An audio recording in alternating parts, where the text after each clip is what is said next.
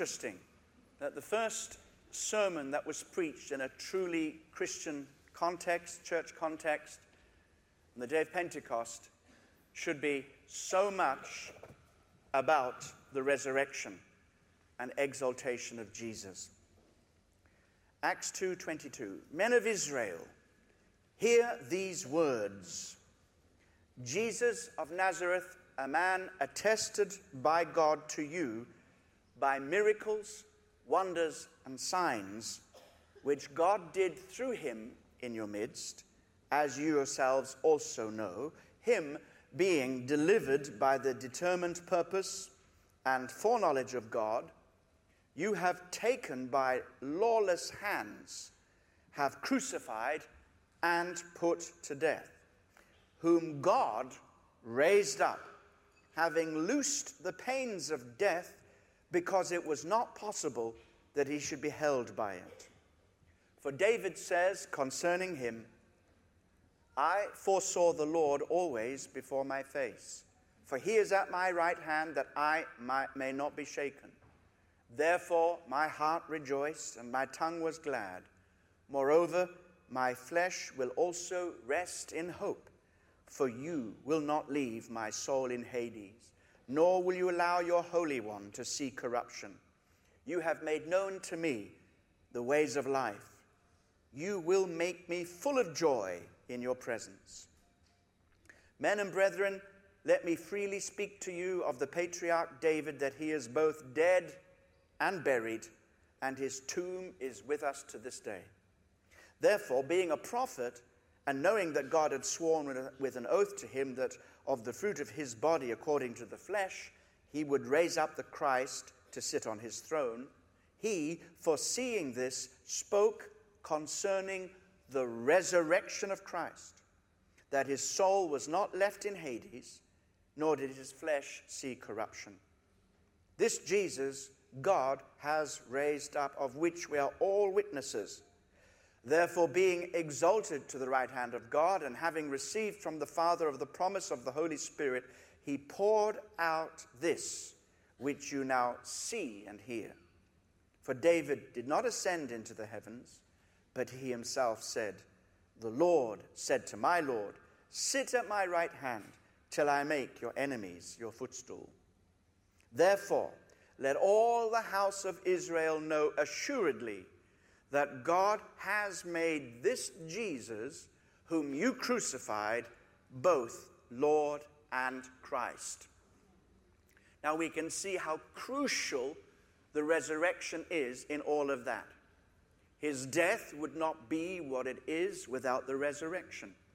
Jesus, through his resurrection and exaltation and final ascension to take his place at the Father's right hand, his story would not be complete without the resurrection. The resurrection vindicated everything that he said, everything that he did, all his claims about himself, both direct and indirect claims. All of this makes sense in the resurrection. How wonderful to know that the Father had drawn a line in the sand and said, yes, I will allow him to be delivered unto death. It was the Father's will to bruise him, to see him suffer as the sacrifice for the sins of the world. Yes, he would allow his hands to be pierced. He would allow him to be beaten and put to shame, and allow him even to be buried. But there would come a point where the Father says, enough is enough. I will not allow my Holy One to see corruption. And this is very helpful, for there are many people today who kind of look upon the crucifixion as a kind of evidence against Jesus being the Messiah, or even actually denying the crucifixion on the basis that he was a prophet. Because they say, how could God let such a thing happen to such a holy man, a holy person, such a prophet? If he was Messiah, he was to take over, he was to rule, he was to reign. But the resurrection, which came before the point of physical corruption of the body of Jesus, is the demonstration of everything that Jesus is. And I'm thinking for us today, it can't get better than this. Surely if we are seeking to enter into the mind of Jesus in a way, because this is important for us to understand what motivated him and how he's thinking and how he's feeling about all of this. Remember, Jesus is the model for us. He teaches us how to live in Father-facing obedience. He models for us what it means to please God. Everything else that I've said is true, it's right, and at the heart of it, but it's important also to remember that Jesus is our great example. And how he handled things, what's important to him, surely must also be important to us. Now, the question I pose to you today, and we'll look at it for a little while, is what was or is the greatest moment in Jesus' life? I'm not talking merely as the Son of God. We'd have to go way back into eternity when the Father used the Son to bring creation into this world and devise the great plan of salvation and all of the eternal counsels of God, and that must be absolutely fantastic. But I'm talking about Jesus. That is the name given to God incarnate, the Son of God, who was born into this world. You shall call his name Jesus, for he shall save his people from their sins. What might you think would be the big moment, the greatest moment in the life of Jesus? We could perhaps say it was the incarnation. We know in Hebrews chapter 10, verse 7, it's written there, "Then I said, behold, I have come." In the volume of the book, it is written of me, "to do your will, O God." If we just pause and reflect on that for a moment, it's speaking about a time when Jesus actually accepted the Father's will to be sent into this world, and he is so happy. It's a great moment for him, a moment in which he was demonstrating his love for the Father, his total unity with the Father's purposes, to say, I'm prepared to leave aside all this glory in heaven, and I'm prepared at my Father's bidding to fulfill my Father's will, this great love that is sending me into this world, that I might be the Savior of the world. Surely that was a great moment in the life of the Son of God, who lives always to submit to the Father and to please the Father. And when we see the manner of his coming, I know this is Easter, not Christmas, but you're going to get Christmas, Easter, you're going to get Ascension, you're going to get Pentecost all rolled into one today. What that enabled him to be, enabled him to do, the Bible says that he became obedient unto death, even death on the cross, which was the ultimate purpose of his coming in the flesh. Then we might move on and say, which one of the great moments in Jesus' earthly ministry might he choose to say, that was a great moment, that was the greatest moment? I don't know what you think is the greatest moment in the Gospels. I don't know, many of us think of Lazarus. That was a very big moment when Jesus says, I am the resurrection and the life. He that believes in me shall never die, but they shall live. And there was some argument and discussion when Jesus said, Lazarus shall live, and one of the sisters said, well, no, of course he will at resurrection day. And the other said, it's too late to talk like that. But Jesus said, I am the resurrection. I can't think at this moment anyway of a more powerful miracle than Jesus performed. A man whose body was already corrupting. And Jesus said, Lazarus, come forth. And I don't know how he did it, whether he shouted it. I don't know whether he did it in the Pentecostal fashion. Any of us have got hold of that. We had used a megaphone, perhaps. Or maybe he didn't need to do that because having the authority as resurrection and life, all he needed to do was speak Lazarus' name. Great moment. Maybe we think of the times in which Jesus was moved with compassion, always moving with the compassion of the Father.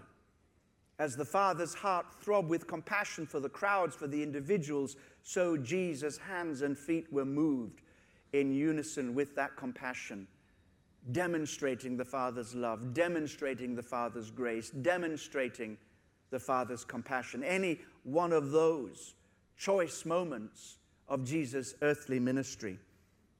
How about his death on the cross? I mean, that, by all estimation, has got to be a high spot, if not the high spot. It was the whole purpose for him coming into the world. I came for this purpose. I was sent into the world for this purpose. And the Apostle John describes it in terms of Jesus being lifted up. Lifted up, a deliberate ambiguity, because the word lifted up means exalted. And Jesus was truly exalted. And that was the highest moment to date of the demonstration of Jesus' willingness to obey the Father and surrender to the Father's will. He said, even as he went into the Garden of Gethsemane in John 14:31, he says, "But that the world may know that I love the Father, and as the Father gave me commandment, so I do. Arise, let us go from here." And that was the next move was the move into the Garden of Gethsemane, and all the events now were locked in, and this was going to lead inevitably to his arrest, his crucifixion. But how did he view it? What a great moment when he's able to say, "The world is going to know that I love the Father." What motivation. What a picture of sonship. No wonder Jesus is able to say, "If you love me, keep my command. Do what I tell you. Don't just say it, do it." Because love is demonstrated in action. And we speak so much about how the love of God is manifested on the cross, and so it is. We speak how Jesus' love for us is defined by the cross. We would not know what love was if it were not for the cross. But how many times do we reflect on this being the wonderful expression of Jesus' love for the Father? He says, "I'm going to the cross. I'm going to go all the way. I'm going to do everything the Father has commanded me so that the world may know that I love the Father." That has many meanings for us, but surely we take away from that love for God means following Him, obeying Him, and doing so with delight, doing so with anticipation. The hour has come for the Son of Man to be exalted, to be lifted up on the cross. And he said, "When I'm lifted up, I will draw all men to myself." Surely Jesus was thinking about that. The prophecy, "He shall prolong his days. He shall see the fruit of his travail and shall be satisfied." You know, there's an old hymn we used to sing. "That shepherd so kind had me in his mind when he laid down his life for his sheep." I believe that Jesus died for every single person, but I also believe that he had us on his mind. The Bible says Jesus loved the church and gave himself for the church. He saw Colin, not just the old Colin, but the new one. And not just the new one, the one that is yet to be. He saw you. He died for you. He died for me. So personal. And he knew that the moment the cross and resurrection had taken place, that the proclamation of the gospel would lead to the outflowing of the Holy Spirit and that great attraction of the cross. The Spirit opens our eyes to the power of the cross, the attraction of the cross. That's why we should keep the cross central. Of course, the cross without the resurrection is not enough, but we preach the cross knowing that Jesus didn't stay there. He didn't stay in the tomb. He didn't stay in the grave. God raised him from the dead. That's why we must be cross-centered people. Everything that we do is as a result of the attraction of the cross in our lives. What a great moment. And maybe you say that could not be surpassed until we get to Resurrection Day. His resurrection. What a wonderful, wonderful vindication of Jesus. Jesus never set about vindicating himself. And there's a big lesson there. The cross is a sign of human rejection of the love of God. So in the cross, it's all about rejection. And yet the resurrection is about vindication. They say revenge is sweet. Don't believe it. Revenge leaves a bitter taste in your mouth. The Bible says, "Vengeance is mine, I will repay." Let's change that. Let's say vindication is sweet. Oh, yes, it is. Especially when it's done by God. And this was God's vindication of his Son.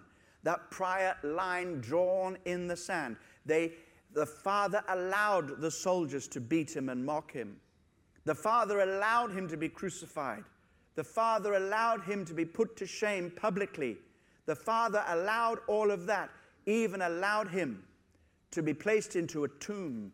But the Father said, I will not allow him to suffer corruption in the tomb. My Holy One shall be raised. Father stepped in.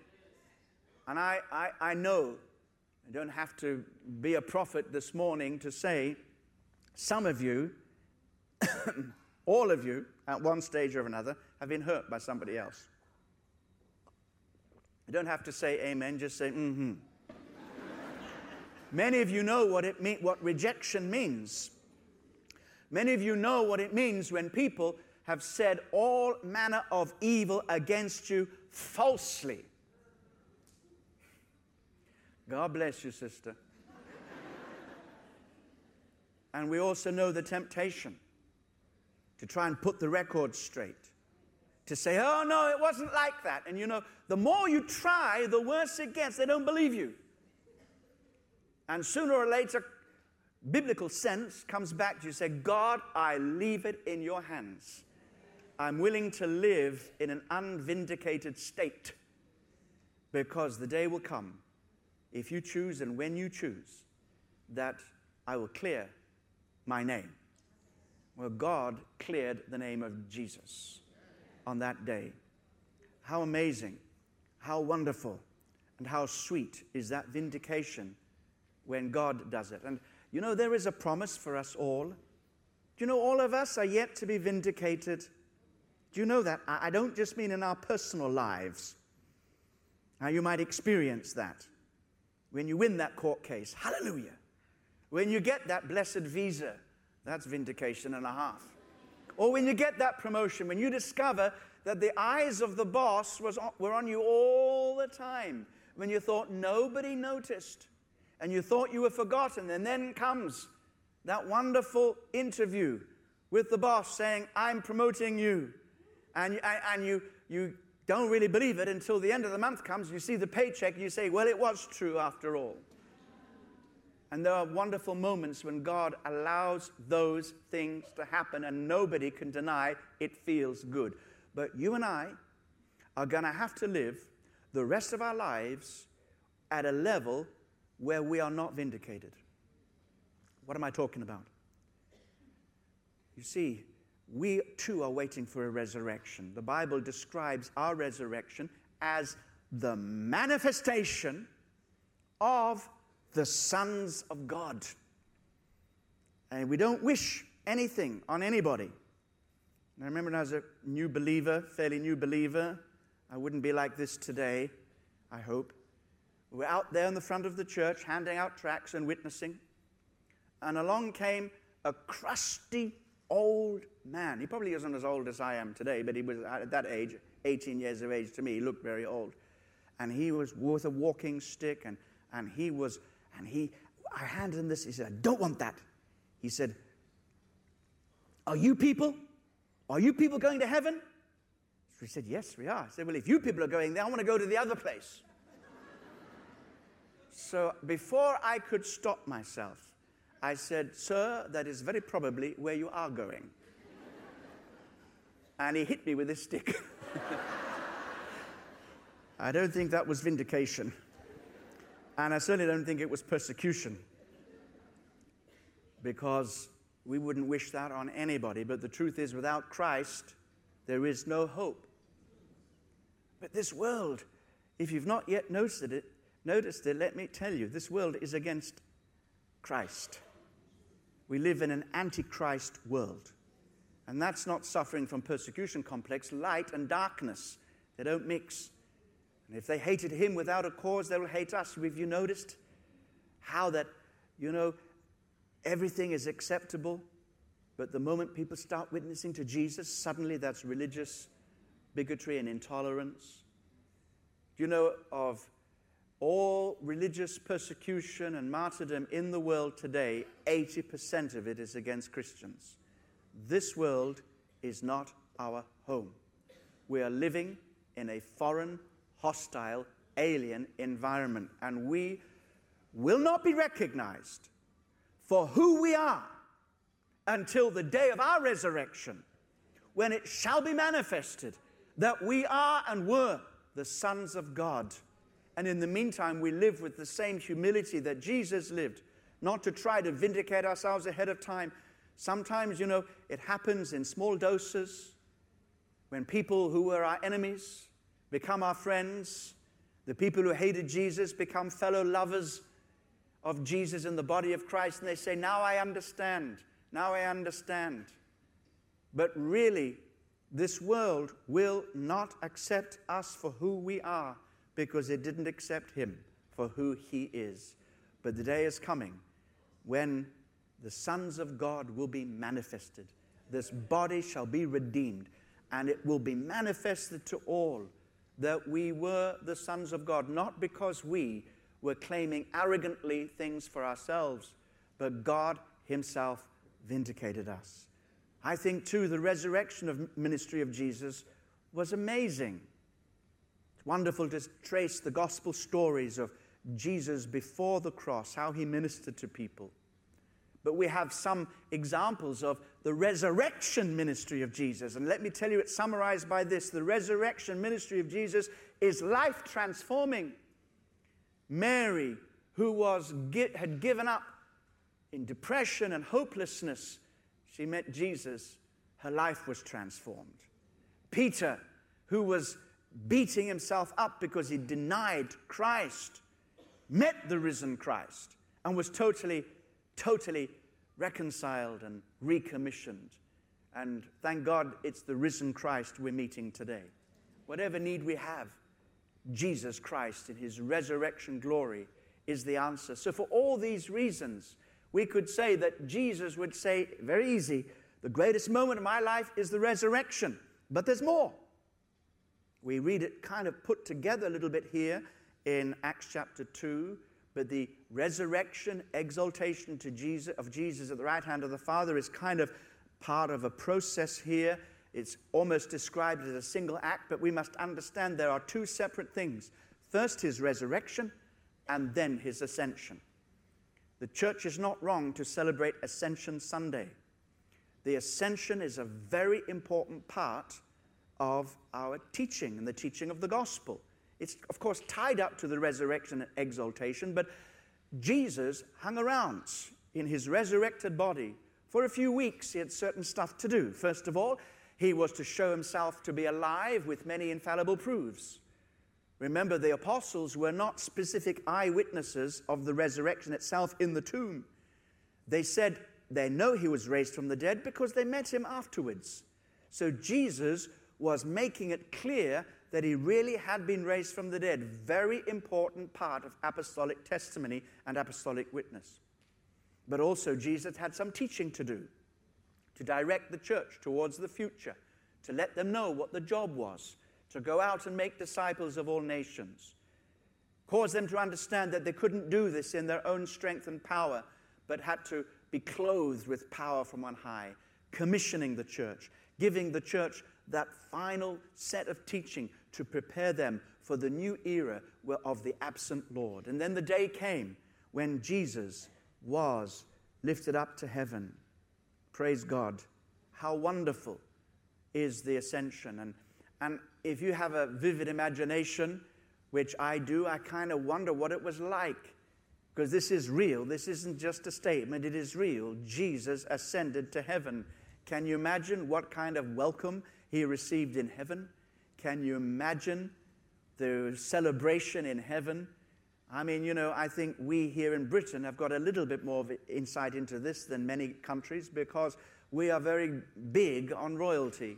Where certainly when it comes to coronation, nobody can out-pomp and circumstance the Brits. And they come from all over the world just to see the changing of the guard. You ain't seen nothing yet. The Queen's coronation is still there, displayed all over the world. Wonderful, wonderful pomp and ceremony and circumstance. And if that's just a pale, insipid, earthly reflection of a heavenly reality, what must it have been like when Christ, Jesus, entered heaven and sat down. Heaven's literal, people. It's not just a kind of spiritual truth, it's a reality. He actually is seated on the throne of the universe, that great executive position, the government of God. Jesus is exercising that government. How wonderful to know that in that place he is ruling and reigning. And we'll get back in a moment to some of the things that are happening with Jesus right now in heaven. But let me move on and say right now that there is another event that you could also argue and say, this is the greatest moment. Not just his death or his resurrection, not just his ascension, but when he comes again. Acts 1, 9-11. And when he had spoken these things while they watched, he was taken up, and a cloud received him out of their sight. And while they looked steadfastly towards heaven as he went up, behold, 2 men stood by them in white apparel, who also said, Men of Galilee, why do you stand gazing up into heaven? This same Jesus who was taken up from you into heaven will so come in like manner as you saw him go into heaven. Here is the second coming of Jesus, and that will be glorious. He will not come in humiliation or humility. He'll, of course, be meek and humble, but he will not come as a fetus in a womb or a baby. He will not come riding on a donkey. He'll come in the clouds of the glory of heaven, and every eye shall see him, and every tongue shall confess him. He will be acknowledged by all. Too late for those who rejected him when they had the chance. Now, when Jesus comes in unambiguous manifestation, faith is no longer necessary because they see and believe. But we are to believe and see. So this is not saying that every person is going to come into the kingdom of heaven, but every person will acknowledge who Jesus is. And surely that will be a very, very great moment. But I suggest today, check it out for yourselves, see if you agree with me, that there is a moment after that that is even going to be greater for Jesus. What could be greater than his incarnation, his crucifixion, his resurrection, his ascension, his second coming? What could be greater than that? To answer that question, we've got to get right into the heart of Jesus, into the motivation of Jesus. You say, well, this is really very difficult. If it were not so clear in Scripture, we wouldn't even dare to attempt to answer the question. But Jesus, as the Son of God, has but one desire, and that is to glorify the Father. And when we understand the plan of God, we know that a vital part of that is when it's fully accomplished, something is going to take place. This is when the whole thing is done. All things have been reconciled. The glory of God covers the earth as the waters cover the sea. Where every enemy has been destroyed, even the last enemy, death, then something is going to take place. And I believe, you don't have to believe it if you don't want to, but I believe that this will be the greatest moment in the life of Jesus. Everything that happened so far that contributes to this moment will have been building up to this point. What am I talking about? I'm talking about that moment when Jesus delivers the kingdom back into the Father's hands. Think about it. There in Acts chapter 2, verses 34 and 35, quoting Psalm 110, the Lord said to my Lord, sit at my right hand till I make your enemies your footstool. That clearly implies something which is clearly stated in 1 Corinthians 15:25. He must reign till he has put all enemies under his feet. In other words, he will not return. He will not vacate that throne and return until that's happened. And there is the hope that RT in particular has been reminding us of in these recent weeks and months, that something is going to happen. The church is going to enter its finest hour. when all God's plan and purposes to get glory to his name through the church by Christ Jesus will be fulfilled. When the Great Commission, which is all about the Father's glory, is fulfilled. When all nations, in one way or another, have been discipled. When the whole of creation has heard the gospel, and all those who are going to be saved will have been saved.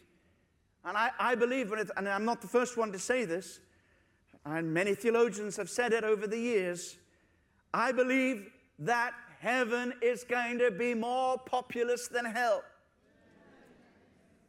God's plan and purpose is so gracious, so merciful. And we can see how that might work out. There are more people living today than any other time in history. More people coming to Christ today than any other time in history.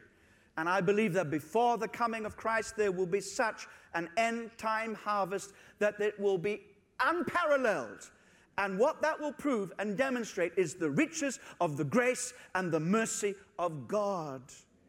And every last enemy will have been made subject. It's the restoration of all things. I'm not saying that everybody will be saved. No, I'm not saying that. The Bible does not teach that. But I'm saying there'll be such global moves of the gospel and the power of God that some might even be tempted to think that it's going to be universal. But it will not be, of course, that everybody will have the right to choose or reject. And we know that many people will reject. But there will come a time, I believe, when the majority who are alive at the day will accept. I believe there's coming a day when the majority of Israel will be turned back to Jesus Christ. I believe there's coming a day when the majority of the nations will turn back to Christ. Hallelujah. And when that has happened, and Christ comes, something is going to happen. Very clearly stated, 1 Corinthians 15, verse 24. Then comes the end. The end. And the word end is sort of like, the end of the world. But it's the end of the world as we know it, with something far better happening afterwards. The word end here is not just about a chronological moment. In fact, it's about the working together and completion of God's purposes and plans. The end, the fulfillment, when everything's done. Then comes the end. What will it look like? When he delivers the kingdom to God the Father, and when he puts to an end all rule and authority and power. Verse 28, 1 Corinthians 15, now when all things are made subject to him, then the Son himself will also be subject to him, who put all things under him. And here it is, that God the Father may be all in all. Now, we were not there when Jesus was born. We were not there when he was crucified. We were not there when he was resurrected. We will be there when he comes again. And we will be there. We will witness this. And if we're allowed to look at each other, I'll have a look at you and I'll say, told you so. For I anticipate the greatest moment in the life of Jesus is when he, as the perfect, faithful Son of loving Father, having accepted God's plan by which the kingdom would be restored and that Jesus would rule at the Father's right hand until everything had been made right and God's purposes were fully manifested and expressed. At that time, when that job is done, it will be the Son's pleasure, the greatest moment, to hand it all back to the Father and say, Father, you gave me this authority that I might exercise it on your behalf, to put it all right, to make it all better, so that your glory would be seen in all the world, throughout the universe, a totally transformed cosmos. The principle of sin and death eradicated and destroyed. Sickness, disease, pain, suffering, injustice, totally swallowed up. And in the place, the kingdom of God's righteousness, where righteousness is at home. All God's people with all our silly peccadillos and problems and all that kind of fleshly stuff, all gone away. No longer that pull away from God, which we call the flesh. Don't let anybody kid you. That flesh sticks. We are to master it, but it takes a choice every day to crucify it. When that battle is over, have you ever felt the weakness of your body? I'm not just looking at the old people. Have you ever felt the weakness in your body? The spirit is willing, but the flesh is weak. Have you ever felt the weakness of the flesh inside of you? Said, God, why is it such a struggle? Why is it this pull? I want to fight. I need to fight today. Why do I have to fight? You've given me the victory. Why do I have to fight? Why do I have to keep pressing ahead? And there is a battle because sin still is here somehow, but sin will be eradicated from those resurrection bodies. We won't even have the propensity, the desire to sin will be so gloriously perfected. In Christ, we shall be like him, for we shall see him as he is. In all the glories of Christ-likeness in the future kingdom of God, that will be absolutely amazing. That weakness will have been completely taken away. And all the things, all what we consider to be unanswered prayer, all the questions, God, why? We trust you, but we don't understand. Then we shall understand. And we are part of this process because we are working out his plan. And he rules that all enemies might become his footstool. How does it work? I need more time on that question, but let me tell you something that I know. In Psalm 2, we have a prophetic psalm in which the psalmist reveals the words that the Father places in the lips of the Son at his right hand in exaltation. And here are the words. Ask of me, and I will give you the nations for your inheritance, the ends of the earth for your possession. So when we are preaching the gospel and living for God and spreading the message across the nations of the world, we are fulfilling the mandate that Jesus has received from the Father, and he causes us to share in it. But how does it work? Ask of me. It's as if the Father is waiting for the Son. And at the right hand of the Father, the Son says, Father. And the Father says, yes, Son. Father, give me Africa. Yes, Son. And the Holy Spirit is poured out in torrential portions like never, at least on sub-Saharan Africa. I believe he's prayed that prayer and he's praying that prayer. Father, give me China. The biggest growth in the history of the church in 2,000 years is the Chinese church emerging out of decades of persecution and opposition, sweeping multitudes into the kingdom. That's because Jesus is praying for China. And I also believe something else. We've seen it in Latin America. But what about those parched, dry areas? What about Europe? Is Jesus saying, Father, forget Europe? No. Jesus died for Europe. Don't think that God has had the final word over this continent. Backslidden, arid continent, post-Christian continent. That's not the epitaph that God will write over our nations of Europe. No way. He's also praying, give me Europe. What about North Africa? What about the so-called unreached nations of the earth? Not one of them is forgotten on Jesus' prayer list. And as he prays, so the Spirit is outpoured. Men and women catch something.